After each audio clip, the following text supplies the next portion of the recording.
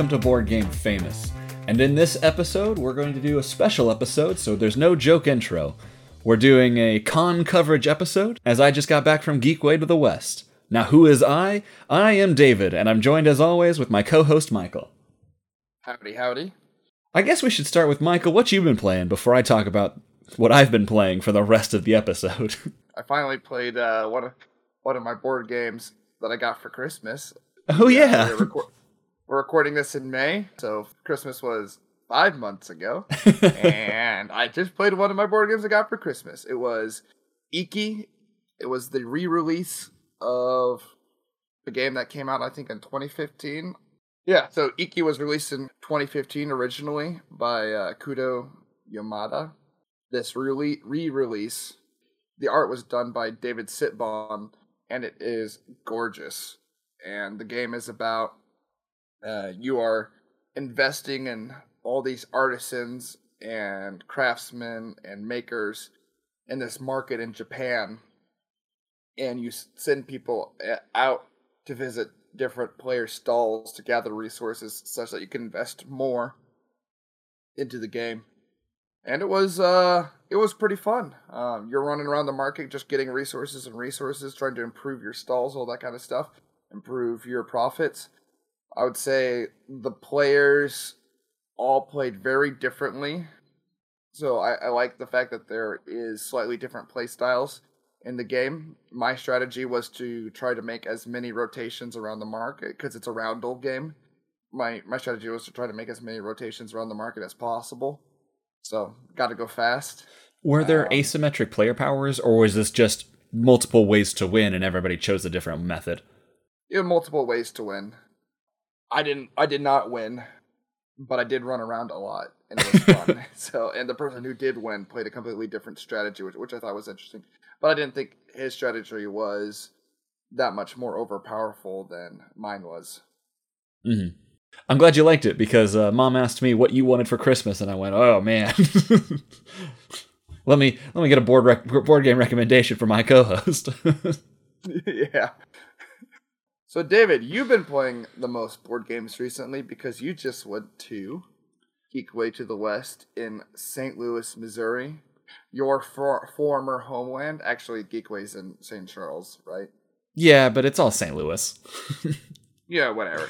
I'm not a St. Louis native, so I don't have any specific St. Louis pride or anything. It was just my local convention that I loved going to. Yeah. Yeah, so I had a blast at Geekway. I go every year, and this convention lasts 4 days, and it's entirely devoted to gaming, unlike some conventions, like a lot of the major ones, Essen, Gen Con, or Origins. They aren't necessarily dedicated to gaming. They're more of announce new games and show off new games and sell new games. But Geekway is all about playing, and their signature event is the Play and Win, where every time you play a game, you are entered into a raffle for a chance to win that game. I spent 4 days just entering that raffle over and over. I got to play... How many games did they have available in the Play to Win? Oh, I don't remember the exact count, but I think it was something like 75. 75 unique games and 6 copies of each of those games.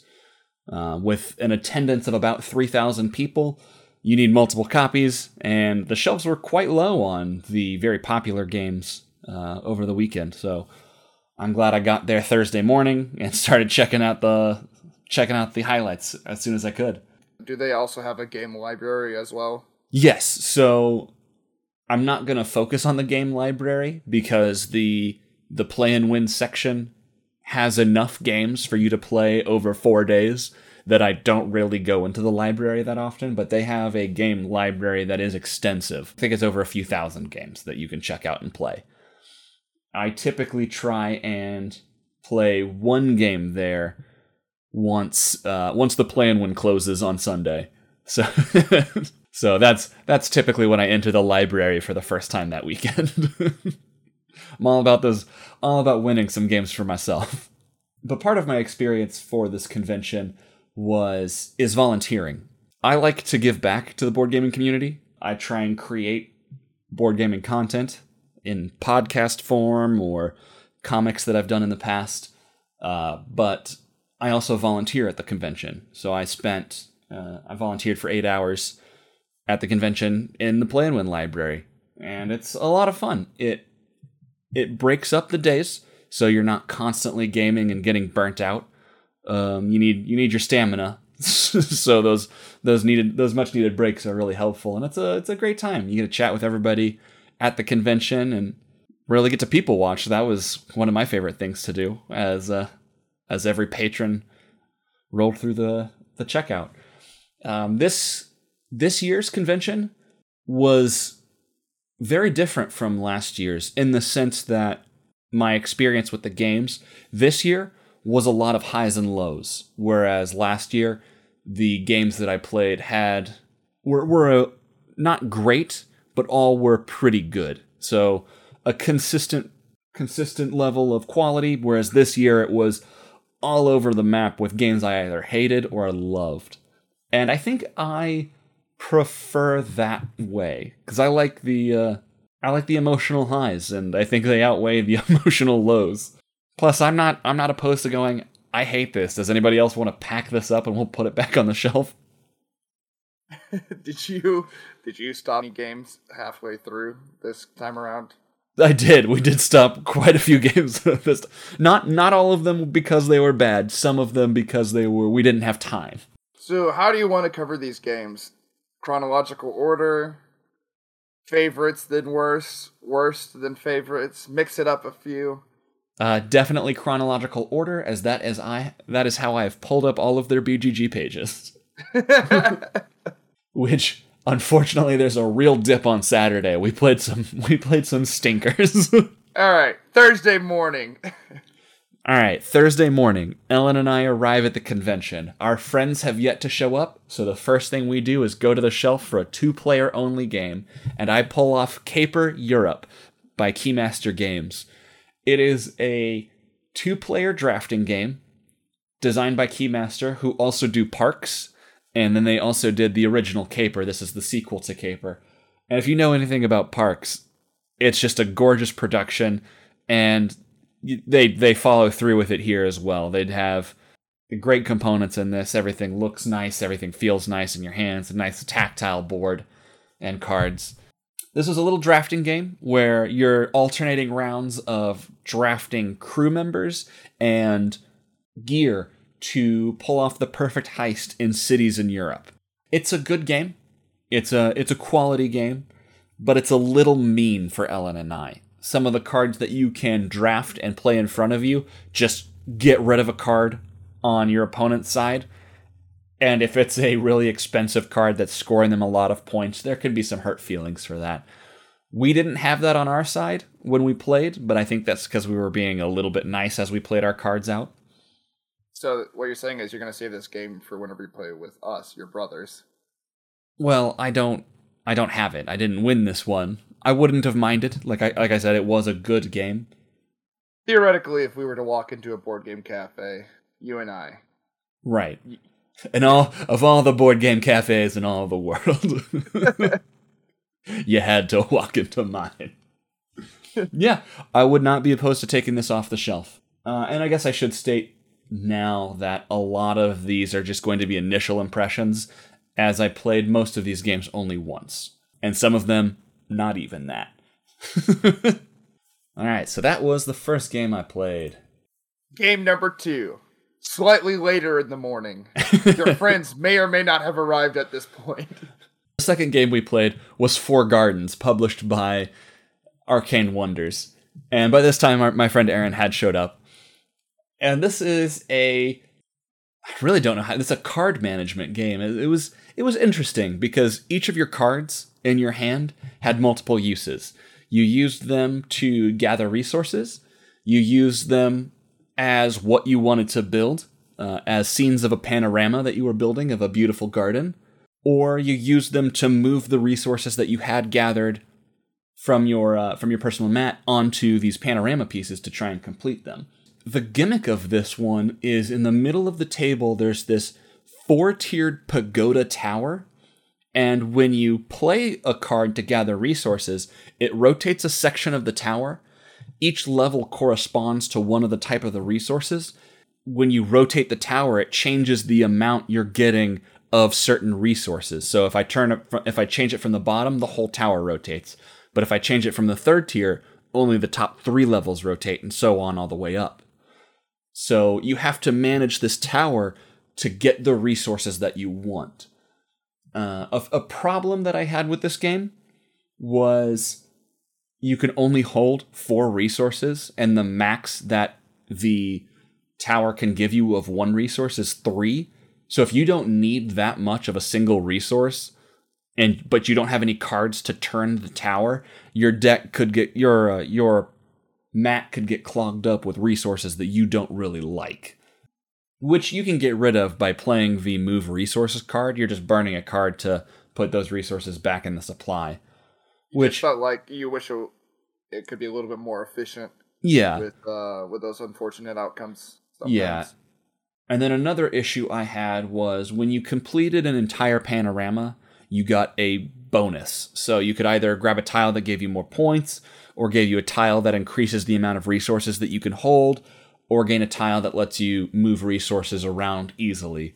And the panoramas are are pieces that are like 2 cards, 3 cards, all the way up to 5 cards. And Aaron, who was playing with us, had both pieces of the 2 panorama in his hand to start with. So he immediately played those out and got an upgrade real quick in the game. Whereas I was only drawing 5 panorama pieces. It was fine. The game was good. It's not going to be any heavy gamer shouldn't seek this one out, but it was a nice family game. Little lucky, but not a problem. I actually ended up winning this game. This was the first game I won at the convention. Now, the next game I played was one of the hot games at the convention. It was not on the shelves very often. And this is the newest expansion for Viticulture, Viticulture World. We are fortunate enough that Jamie Stegmaier and Stonemaier Games is located in St. Louis, so they're a nice local company, very, very into the board gaming scene in St. Louis. They do a lot for the community in St. Louis. And he donated 6 copies of the newest expansion, which I don't think is out yet. So people at this convention got a chance to play it before anyone else, really. So I was glad to get this one off the shelf. And the big thing about Viticulture World is it turns it into a cooperative game. So you have a new board that you play on and certain objectives that you have to meet depending on the scenario that you're playing. So every single player has to get up to 25 points. And then there's also a new influence track that you have to get up to 10. When you play your Grande worker, and in normal worker placement fashion, whenever you place a worker, no one else can go to that space. The twist in Viticulture is you have a Grande worker that can never be blocked. And when you use your Grande worker in Viticulture World, you're also allowed to trade with who you're visiting. And that's a really neat twist, I thought. So you can give them money if they need to build a building. You can trade wines that you've created. You can trade grapes so they can help. So they can create their wines more easily because everybody needs to reach 25 points. So everybody needs to be meeting wine orders. Is there some kind of timer that you're working against? You have exactly 6 rounds to do this. Money is tight and time is short. So you have to work together and trade adequately to beat the game. And we didn't win. And this was playing on the intro game, essentially. And during the intro game, this is a little bit of a spoiler, you're flipping over cards each season that gives you access to a new action for that round. And one of the cards just straight up gives you points and influence, and we still couldn't quite make it. Oh, jeez. And I think the flaw of this game is you need players that are familiar with Viticulture. And I've played it 2 or 3 times, but my last play was a few years ago, and I was the most experienced in Viticulture. Pretty much everyone else had only played it once max. So we really struggled getting everybody up to 25 points. I will say it was close, but I think we would have won if we'd all played Viticulture once or twice. Did you at least find it fun? That's a good question. Say someone already owns Tuscany Complete Edition or whatever the edition is that has all the previous expansions. Viticulture, Tuscany. Yeah, it's that. Viticulture, Tuscany are the two big ones that you should own. Correct. Should they consider getting this expansion? Only if they love cooperative games. And I say that because Viticulture World is mostly incompatible with Tuscany. There's one module that you can add from Tuscany into this, and it's on the reverse side of the player board. But we didn't play with it because we only had Viticulture Essential Edition and Viticulture World. I'm not going to judge this game too harshly. I think it would have gone better if we were more experienced in viticulture. But also another problem that we had was players need to be aware of this. This is longer than viticulture. It does take longer. But also we played it starting at, I think, 11:30. And we hadn't had lunch yet, and we finished around 2 or so. So there was a little bit of hanger in there. So I enjoyed it. I could see from a design perspective how it was a very good game. But if you're not into cooperative games and you like viticulture just fine as is, or especially with Tuscany, probably pass on this. And then... to wind down from such a long game, I grabbed a party game off the shelf, one that I had seen in stores before. I think you can pull this off the shelf at Target right now. And it's a game called Hues and Cues, published by The Op. And this is a pretty mass market style game where you've got a board that's laid out in a grid, and on the grid is just a color gradient. So it's a rainbow squares all across the board. And there's a numbered grid on the side, so you could locate a specific square. And on your turn, players draw a card that has 4 of those square options. They choose one, and they describe it to the other players, trying to get them to guess which exact square on the map it is.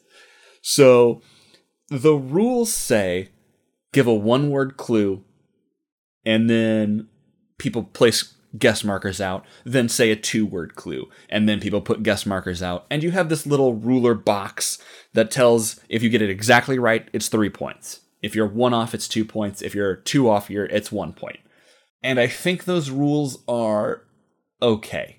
But I played with a house rule saying, instead of saying a 1-word description or a 2-word description, you can say as many words as you want. Just be as descriptive as you like. And I thought it was as long as you don't use without any limitations, like can you use descriptor words like, oh, it's blue to blah blah blah kind of thing, or yeah, you couldn't say that. You couldn't say things like that.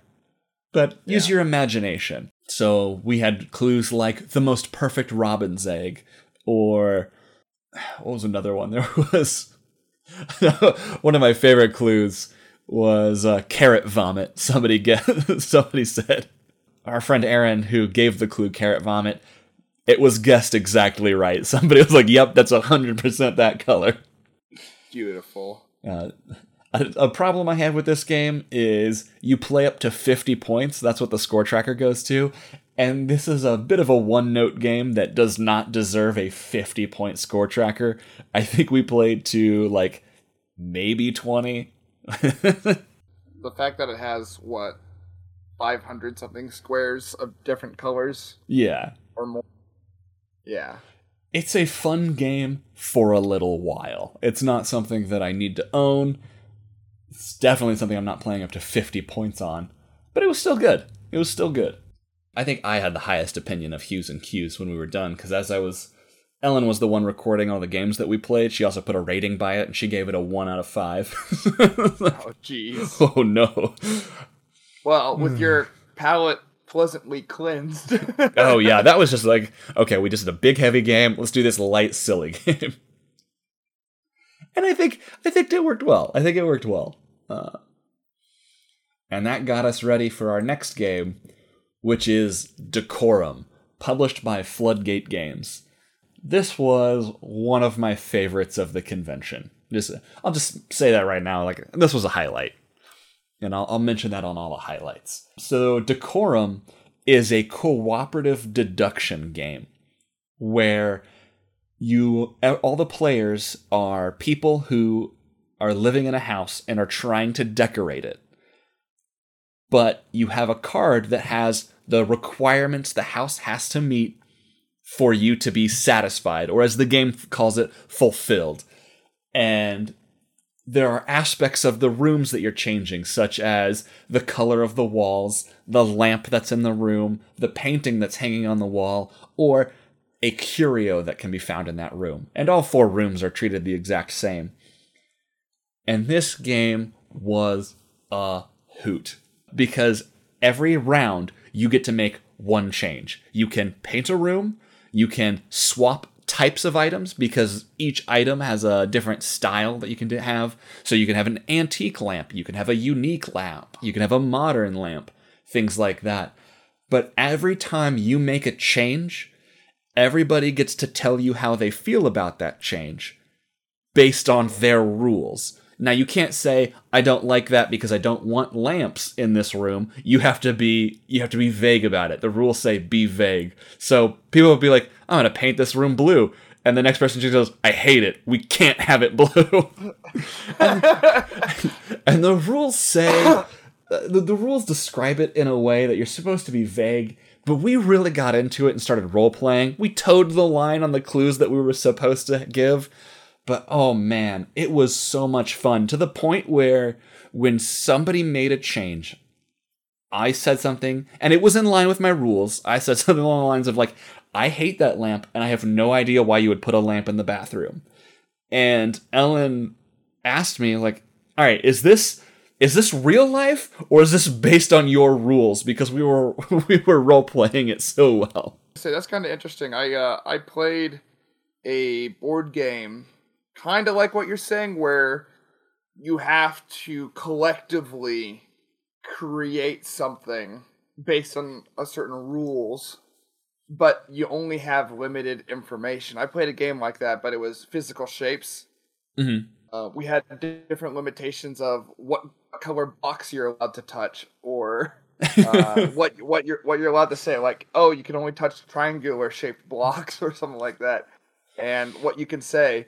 And I think this is, from what you're describing, this is a better version of that, just because of the abstraction. I don't think people did well with the geometric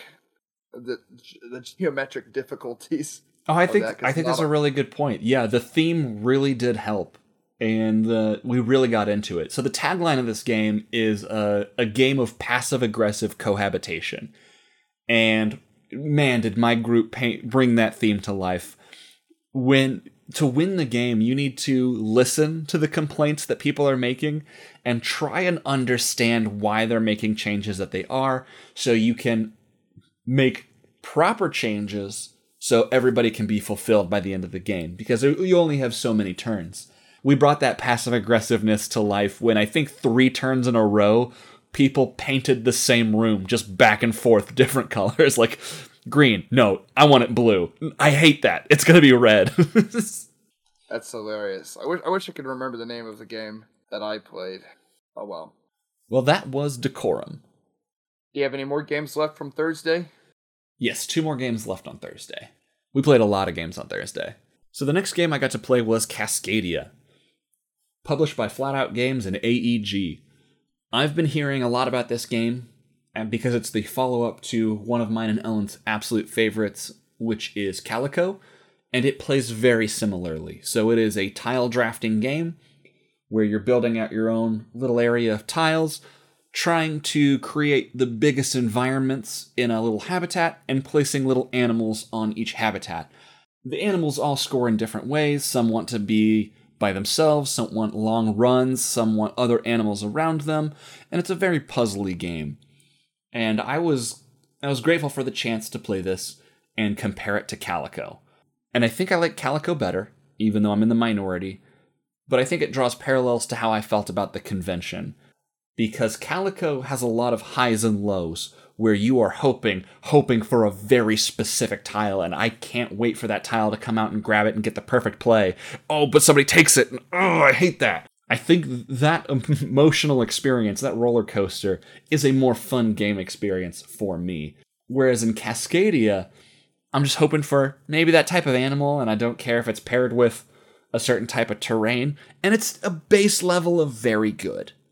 Is it more of the unlimited three-dimensionality of Cascadia as compared to Calico? Calico, where you're in a confined space, but in Cascadia, you can work with any open tile that you still have, where it's quote-unquote legal. I think so. I think that's my biggest complaint about it, because Calico, as your space gets smaller and smaller, you get down to very specific tiles, and you get that hope, that need for that one tile, and if you get it and pull it off, it's always going to be a better experience than Cascadia in that instance. And that hope for that perfect play of Calico elevates it above Cascadia for me. I don't know about you. I still have that stressful end of game anticipation feeling in Cascadia.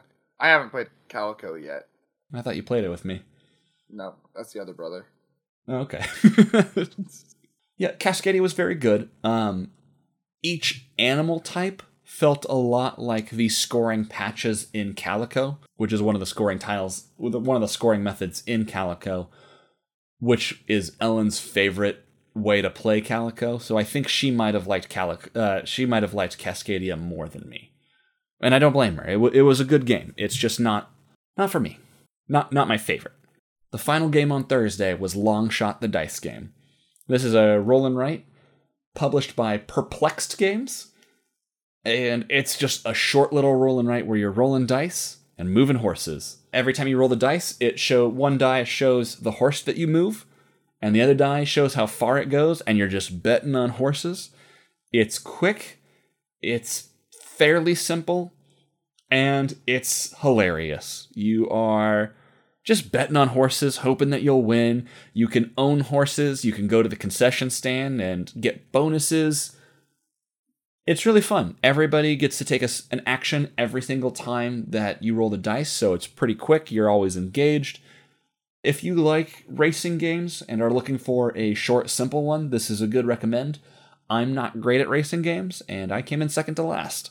So you're telling me your horse didn't win? A horse that I owned came in second place, but my bets didn't pay out big. That was my problem. Yeah, I'm just never good at betting. It's like a quicker, more fun version of Downforce. I think I do prefer this to Downforce. It's just like Downforce, it's a racing game, but it's over quicker. I think there's a little bit more tension in Long Shot the Dice Game than there is in Downforce. But just like in Downforce, I've never won. This brings us to Friday. Friday morning, early, 8 a.m. Well, 8 a.m. I was still at still at our Airbnb in St. Louis. Friday, 9 a.m. I started thinking about going because our first volunteer shift was 10 to noon, so we didn't play any games in the morning. We just met up in the afternoon. So this is going to be a much shorter day. The first game we played on Friday was Creature Comforts, published by Kids Table Board Games. This is a very cute woodland creatures worker placement game, and since Everdell's my favorite game, I thought this would be right up my alley. And I didn't hate it. It was good. The unique twist on worker placement on this one is it's a little bit of push your luck. Each round, every player rolls 2 dice, and when you send workers to a location, they need to have dice allocated to them to activate that certain location. And each location tells you what die number it needs, or if it needs a run of dice, or a pair, or anything like that. But you only have 2 dice. And then after you place all of your workers, a communal pool of village dice are rolled, and you just hope that the numbers that you need get rolled, and then everybody in turn order resolves all of their workers at once. So I would use all the village dice, and then I would put them back for the next person to use. I think this was a pretty good game for families. No workers block any spots when you're gathering resources. So you can send your workers to the same place everybody else. So there's not a lot of confrontation. And it's just just push your luck. So whoever pushes their luck a little bit better will probably come out on top. Sounds like you needed some of that dice manipulation. I mean, you get dice manipulation if you send a worker to a spot and the dice don't go your way. When you get your worker back, you get a lessons learned token, and that lets you modify the value of dice in future rounds.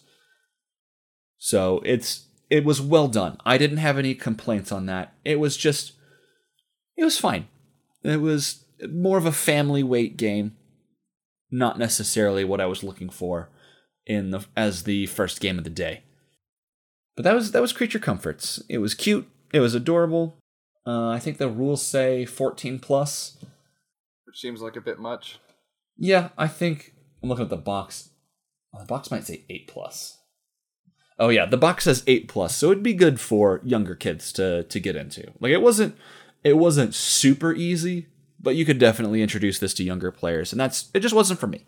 It wasn't for the entire group of adults we were playing with. David's just not into wee baby kids games. That's not true.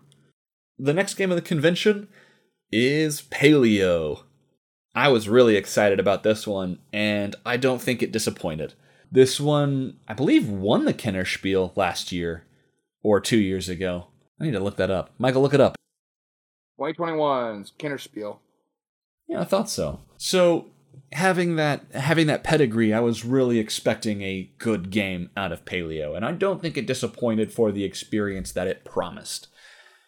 And this is a game that simulates players simulate being the first humans on Earth. They have to figure out the world. They have to survive. They have to make it through the night. And I think it did a really good job simulating that. Every single round, a single deck of cards is divvied up, and this is the day phase. And every single card on the back gives you an indication of what you might see. So there's pictures with woods on the back, or a creek, or a mountain, or dangerous thorns, or a fire where people might gather around and trade.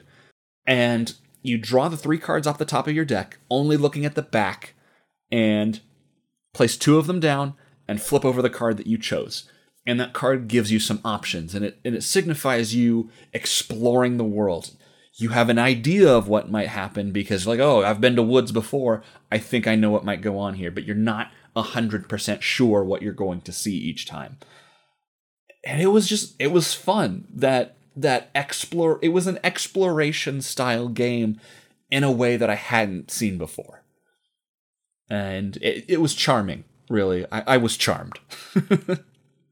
The only problem that I had with this was Aaron and I played through it as a 2-player game, and then Ellen joined us at a later time for the second mission of Paleo. And even though we're normally a bunch of betas, Aaron went hardcore alpha gamer, which you might need to do because resources are tight in this game. Every single night we had to have a tent. If we didn't build a tent every night, somebody would die. And if 5 people die, it's game over. So you can lose this game in super quick. I'm thinking like 2 or 3 rounds. So he was trying to make sure we did not lose that way, and we had too many people to feed, and we died anyway. Oh, jeez. Yeah. Overall, it was still enjoyable. This is one of those things I would play with the same group all the way through, so everybody's as experienced. But is it more of a campaign style game? It is, and I'm wondering that if once you finish the campaign, do you need to go back to it because it might have lost that exploration allure once you know what every card does? That's my concern for the longevity of this game. But the first few plays are almost magical. I want to talk about the spoilers, but I can't. Every single round there are secrets that some cards that you've added to the deck will help you uncover. We flipped over a secret and went, yep, that was bad. We shouldn't have done that. We learned. As cave people, we learned. And I think the system just, once again, this was one of those games where I got into the theme a little bit. And that's something I found myself doing this convention, which is not something I normally do in games. But it was great. Then what did you play? And the next game I got to play was Libertalia, Winds of Galecrest, the new edition of Libertalia released by Stonemaier Games. They had quite a few games in the Play and Win this year, and I was excited to get another one of them to the table. I was learning this as a 2-player game, as everybody else was busy running some errands in the afternoon, so I was gonna play this with my friend Aaron. And as I was setting it up and learning how the 2-player version worked, Susanna from Stonemaier Games, she's community outreach? No, not community outreach. She works for Stonemaier Games, getting their games into stores, is what she said. Shout out to Susanna. Shout out to Susanna. She asked if she could join us, and she taught us how to play, and we had an absolute blast on this one.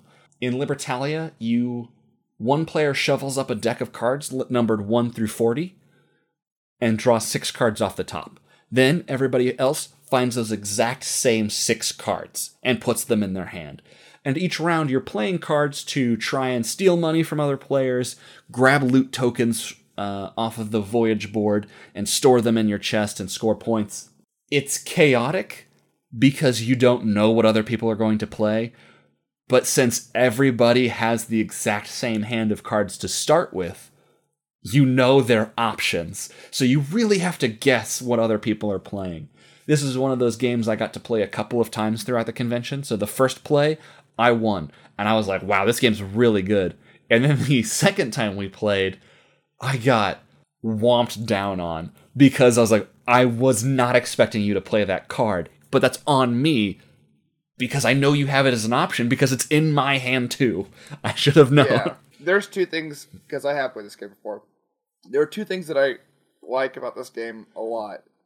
First thing is, when everyone plays a card, you have actions that trigger from lowest card number to highest card number, and then you have actions that trigger from highest card number down to lowest card number. Am I correct on that? You are correct. And it's that mechanism that's very good in the game, but it's also what screwed me over the second play. Because I played a card that would let me take 2 loot tokens, and I was so excited. I was going to get 2 good loot tokens. However, Aaron played one that went after me during the day phase, so he activated his power later in the day, but the night phase is when you grab loot tokens.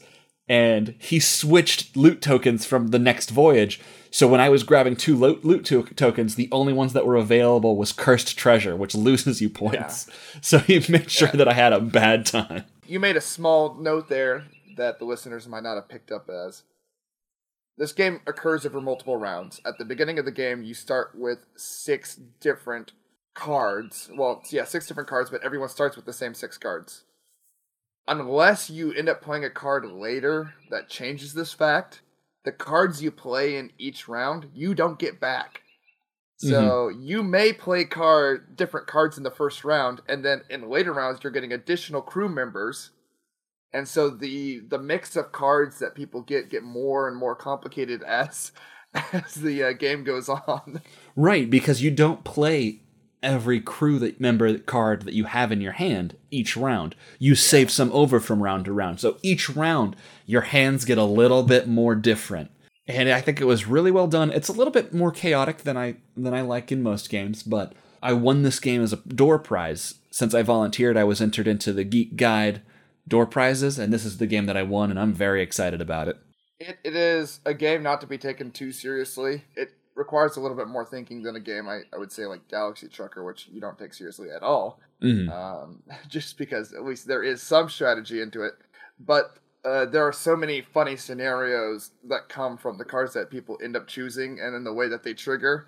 Right. But the chaos in this game, which is not something I enjoy in games, I can handle it because all the information you need is right in front of you. Something bad is happening to you because you didn't expect them to play that card.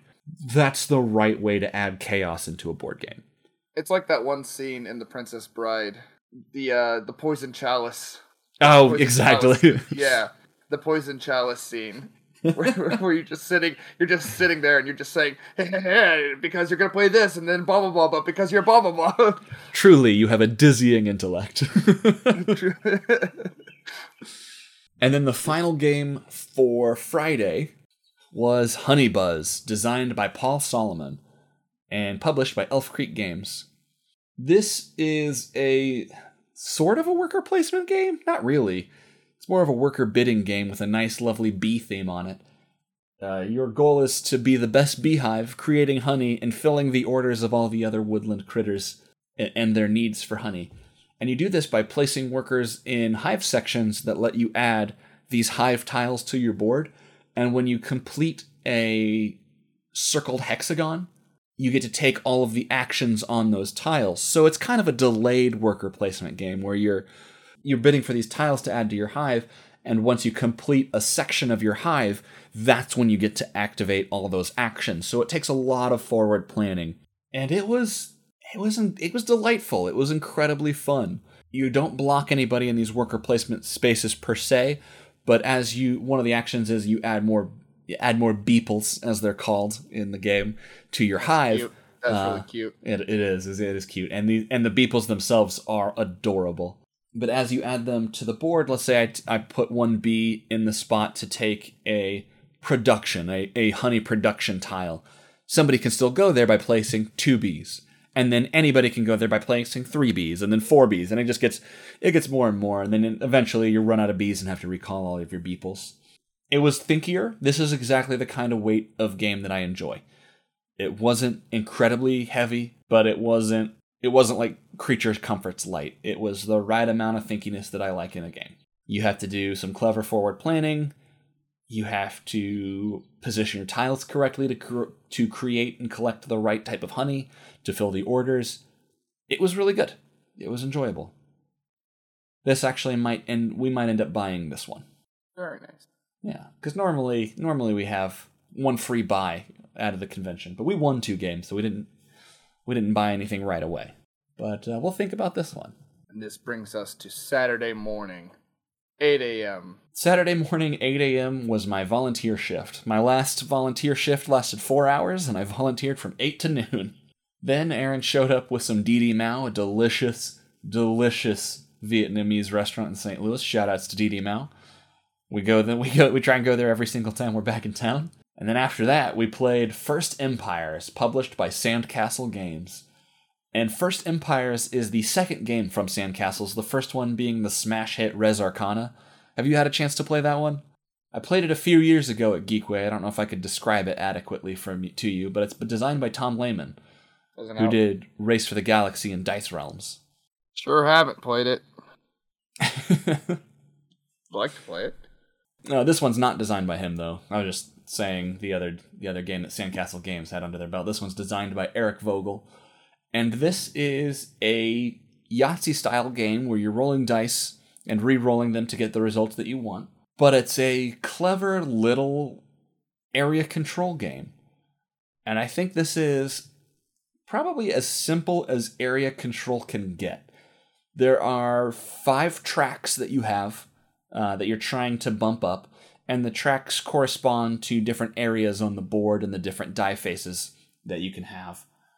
So you've got a track that lets you have more dice, a track that lets you have more rerolls, a track that lets you move more meeples on the board on your turn, a track that lets you draw special action cards, and then finally one that lets you put more meeples on the board. And when you control an area and roll that specific die face, you get a bump up on that track. You just get more powerful and powerful as the game goes on. But this game is dead quick. It lasts maybe 30 minutes for the 3-player game that we played. And it was good. It was very enjoyable. It wasn't great, but it was good. A fun little Yahtzee-style game. It's not too confrontational. While it is area control, every time you take over a spot, all of those meeples aren't removed from the board. They just get pushed back to a different spot that person controls. And they get to choose where those are. Doesn't have to be adjacent. They can move them anywhere. It was a delightful little area control game. And then after that game, you played your favorite game of the conference? No. I think my favorite game of the conference was either Libertalia or Honeybuzz. I was going to say, I was guessing your next one was not your favorite game. No, Saturday we didn't play a lot of games that we loved. So this was the high point of Saturday. Oh, buddy. Strap in, listeners. The next game I played was Boone Lake. It was the new Alexander Pfister game of Great Western Trail fame. I really enjoy most of Alexander Pfister's designs that I have played. This one has a lot of interesting mechanisms, but because it's so jam-packed full with mechanisms, we didn't finish this game. Ellen didn't sleep super well the night before, so she went home to take a nap. And she said, I will be back in an hour. In that time, we played about a third of the game. So when she got back, we were like, okay, we're done. We're good. I see what this game is about. Were you misled by what the box said? No, I knew it was going to be a heavy Euro game. I just thought I had played Great Western Trail before. I've played several others of his before. I thought I would be able to get it up and going faster. But because I think this one is a little convoluted with the mechanisms that are going on in there. But I do want to highlight a couple of good things about the game. It's got an action river. The actions that you can take are in a row, and if you take the cheapest action, you pick it up, you slide it all the way back to the action board, and it slots in, and each action's on a tile. It slots in at the very back, so the next person can take it, but it's more expensive for them. And that was an interesting mechanism to play around with in the game. We only played a third of the game, so I was literally just pushing buttons, pulling levers, trying to figure out how this game worked. And I had fun, but I didn't play it enough to give it a rating, really. The one mechanism that I do want to highlight is when you build buildings, they cost money and then resources, but there's no resource gathering that you have. You have production plants that are labeled in order on the banks of a river with 2 boats that you can move up and down the river. Each boat produces one of those goods at the spot on the river that it's at. You can move them downriver for free, so you can move them downriver as much as you want, but if you want to move them upriver, like later in the game you want to pay for a building that has a good that's upstream, you have to pay money to move that boat upriver. And I thought that was cool. Yeah, I thought it was clever. And I did wish that I played the game longer so I could play around with that a little more. That was just something I thought was interesting from a design perspective. All right, 3 more games to go. We can do this. The next game we played was The Court of Miracles, published by Lumberjack Studio. This is the game I was telling you about before we started recording, that it is aggressively average. I don't have a lot to say about this game. It's kind of an area control. You're putting out discs with power on them to try and put out your little fortresses. The first person to put out 6 fortresses wins. The nicest thing I can say about this one, besides the fact that the art is gorgeous, is it passes the time. I didn't hate it, I didn't love it, and now I have an exact middle mark for games, that it has to be better than this game to be pretty good, and it has to be worse than this game to be bad. So I have now found my bowl of oatmeal game. It's fine. It's just fine. Like I said, come on, don't hate on oatmeal. Right. I'm not talking about like brown sugar oatmeal. That's above oatmeal. This is just oatmeal. It's fine. It'll keep you alive. And I think when we were talking earlier, I said something along the lines of, if we had just, it was quick, so I couldn't hate it because it was definitely really quick. I think it took 20, 30 minutes. But, if I didn't play it for 20, 30 minutes, it would have been just the same. It didn't add anything of value to my life. And that's really all I have to say on the Court of Miracles. Then the next game was...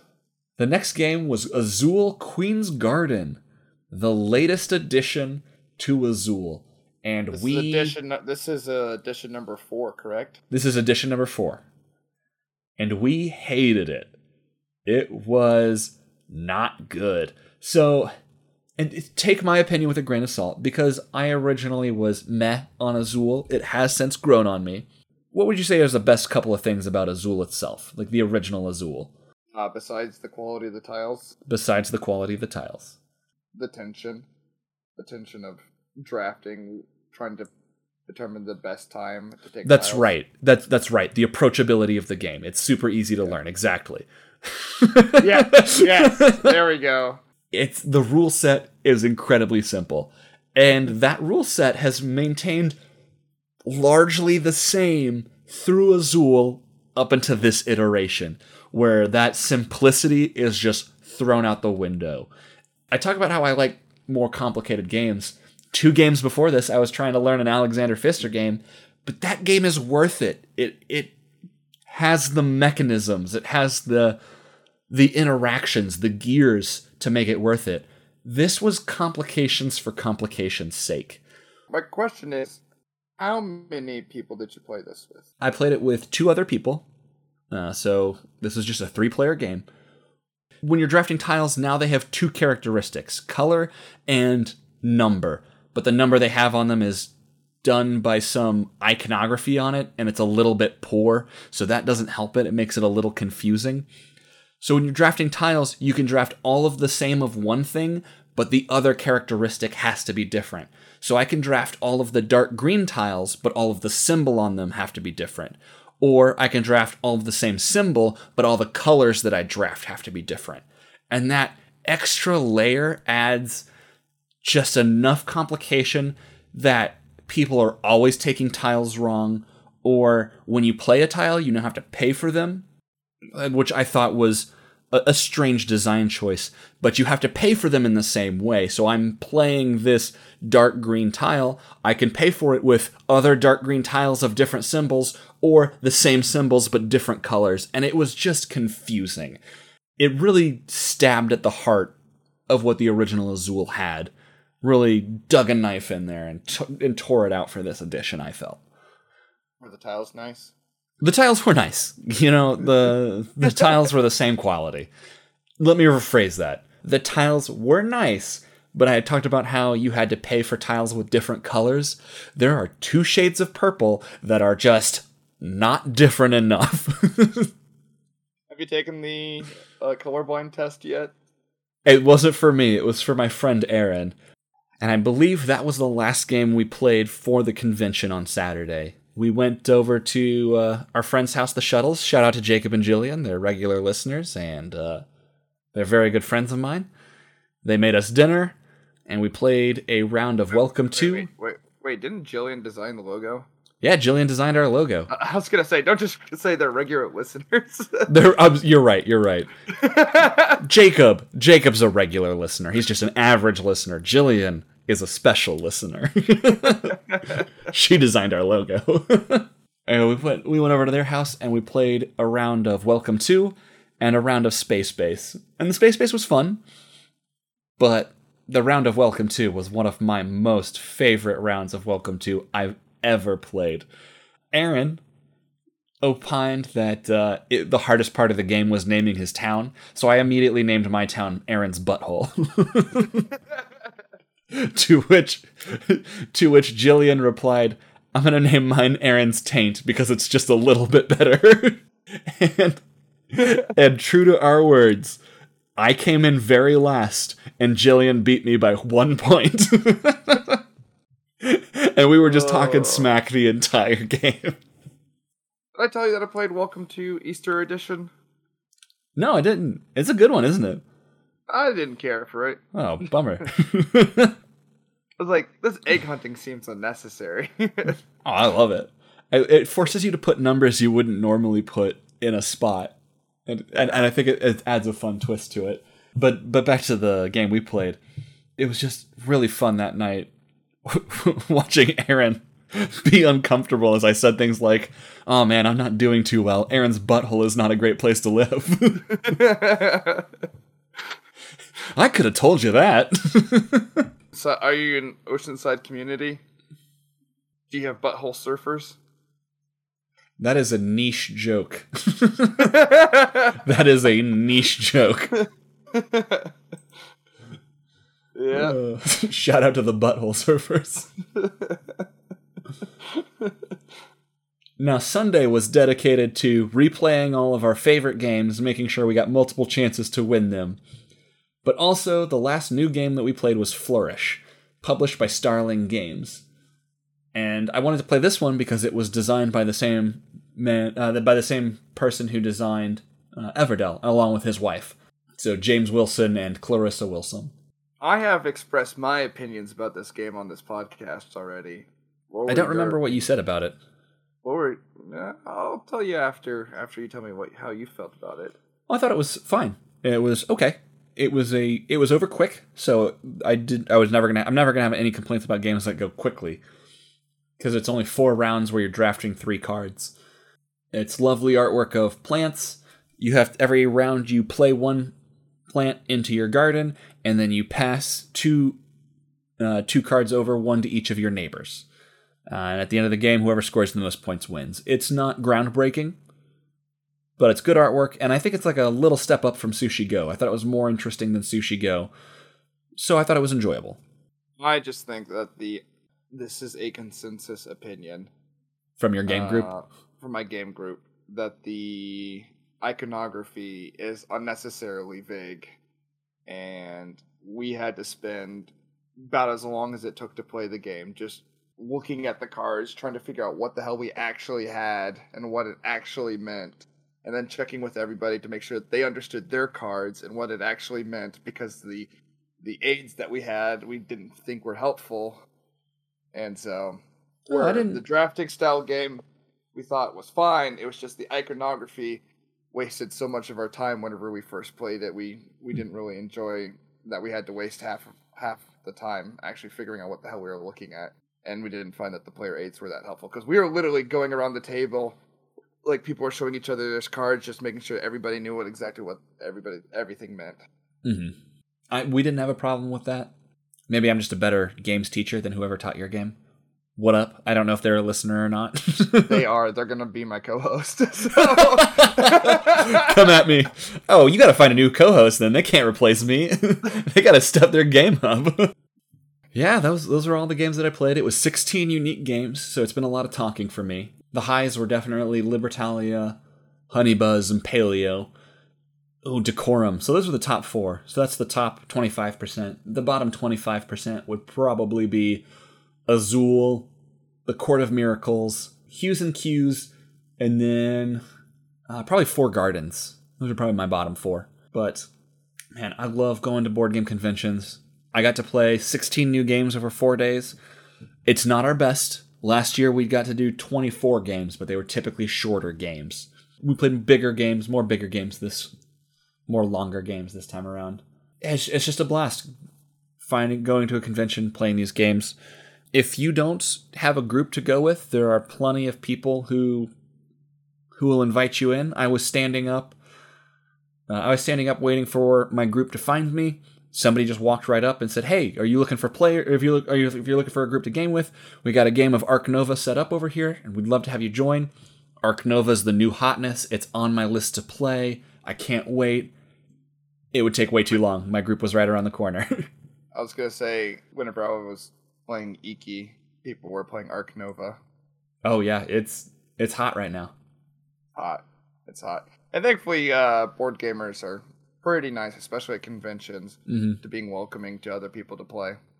Yeah, we had a couple of people in our groups play games. I know we had a rando play with us for Creature Comforts, and Susanna just walked up to play with Libertalia with us. It was a lot of fun, and it's a great place to play a bunch of games and figure out what you like. And that was my convention wrap up. Thanks for listening, everyone. If you want to contact us about anything you heard on this podcast, or have any comments that you want to share, you can reach out to us at our email at boardgamefamous@gmail.com, or you can add us on Instagram using the link below, or you can join our Discord using the link below if you're in Spotify, because apparently the links don't really work if you're not using Spotify. Sorry, Scott. Sorry, Scott. Please join us in another fortnight where we'll talk about board games. Bye-bye. Maybe I'll talk about them too. Bye-bye now. Bye-bye.